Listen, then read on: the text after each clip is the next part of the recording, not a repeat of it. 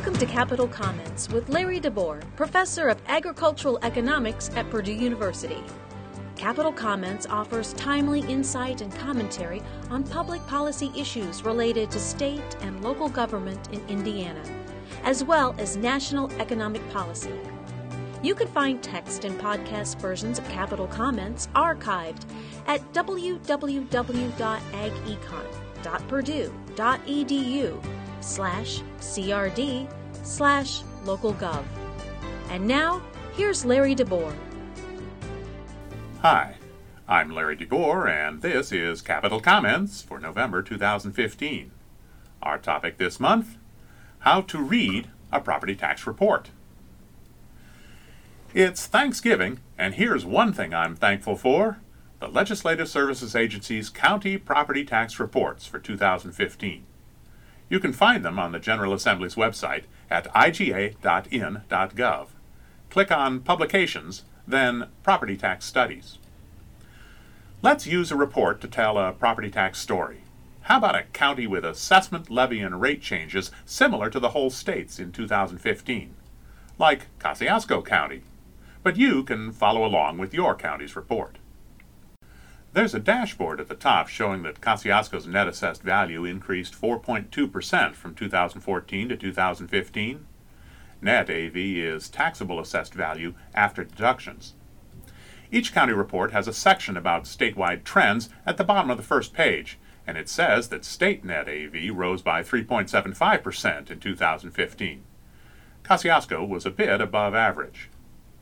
Why did assessed value increase?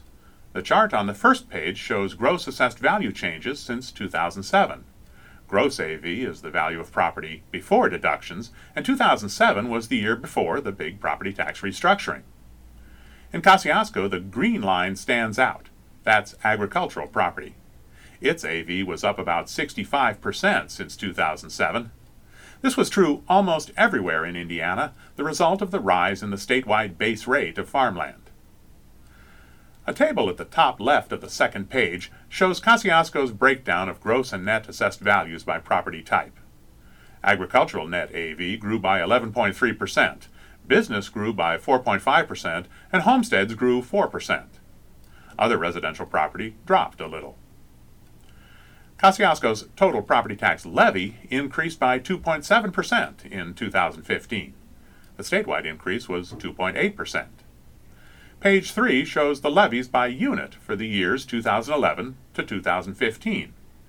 Most of Kosciuszko's levy was in the county, Warsaw City, and two big school corporations.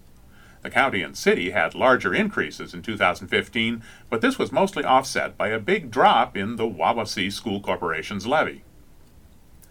The tax rate is the levy divided by net assessed value.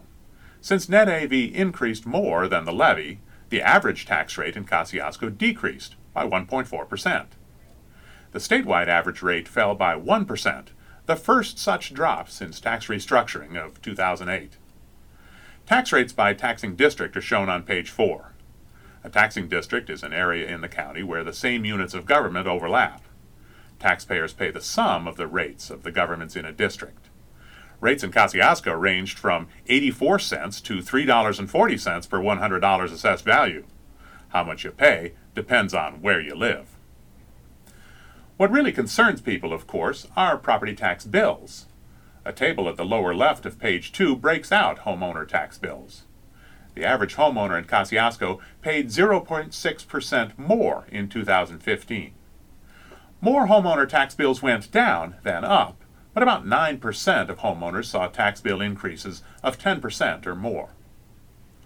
A bar chart at the upper right of page 2 shows changes in total net taxes for 6 property types. Taxes increased for all types except non-homestead residential.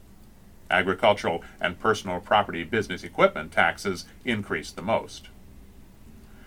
Net taxes are different from the tax levy because tax cap credits are subtracted. These are credits that taxpayers receive to reduce their tax bills to the constitutional tax caps. In Kosciuszko, tax cap credits were only 1.8% of the levy. Here, Kosciuszko differed from the state. Statewide, credits were 10.4% of the levy.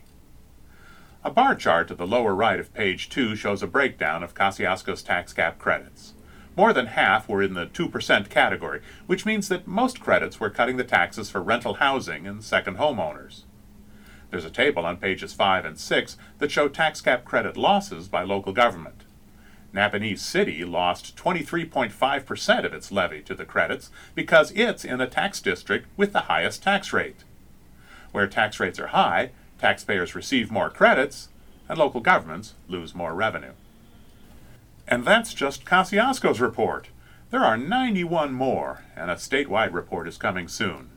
Take a look at your county's report this holiday, before the Thanksgiving turkey tryptophan knocks you out.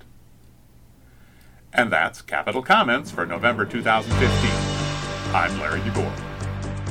You can find text and podcast versions of Capital Comments archived at www.agecon.purdue.edu/crd/localgov.